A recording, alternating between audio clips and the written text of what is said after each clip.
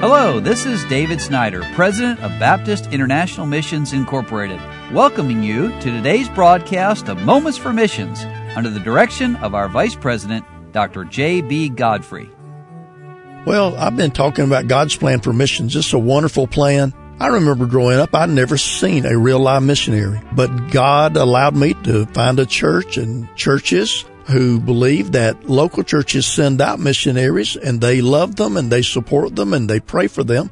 And I've been part of that kind of missions for years. And in Acts chapter 14, now in chapter 13, the church at Antioch had sent out Barnabas and Paul as missionaries, and they had obeyed God. And even though there were problems, they had the power of God upon them, and people were saved. And we saw that yesterday, that when the missionaries went out, people were saved, the believers were taught, churches were established, and then they enlisted those local folk as leaders and entrusted them to the Lord. But then a wonderful element of this ends up in chapter 14 in the book of Acts.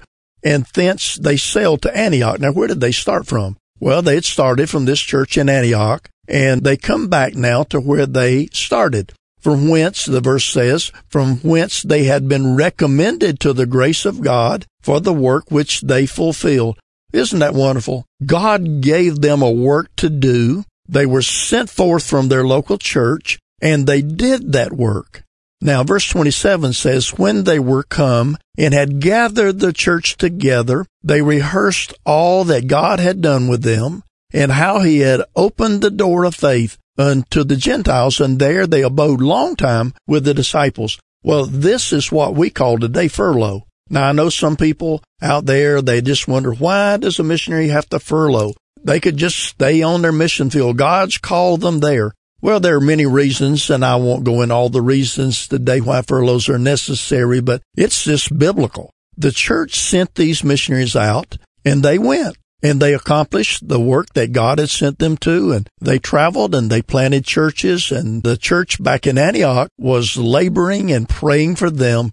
And now, when the work that they had accomplished at that point of time was ended, they returned back to the church at Antioch, where they could go in there and see those people who sent them out, look upon their smiling faces, shake their hands, and know that, in modern-day terminology, when they sent a prayer letter back from the field, those believers in their church received it, and they prayed for them, and now here they are coming back and able to rehearse the things that God had done. Well, that sounds very much like what we do today. And again, some people don't understand. Well, missionaries are called. Why don't they just go and stay? And they don't sometimes understand that missionaries are moving into a different culture. They're moving into a different language. They're moving away from family. And at the risk of burning out, from time to time, they need to take a break and come back to their home, not just for the sake of having the break, but so that they can rehearse in those churches what God has been doing and how faithful God has been. And dear friends, I love to do that. It's been my privilege many years now, my wife and I, to travel out and be with our missionaries and see what God is doing and see the souls who are being saved. In fact, we get to lead people to the Lord ourselves. And then we get to come back, and I do missions conferences, and I get to share with people, go with me to the Philippines, go with me to El Salvador, go with me down to Peru, or wherever God lets us go. We get to go there and see the mighty works of God, and then come back to churches here in the United States and recount to them what God is doing through their missionaries. Very often when I come back from visiting a missionary on the field, I call their church and their pastor to say, dear pastor, I was just with your missionary, and I thank God for the way that he is using them on their fields.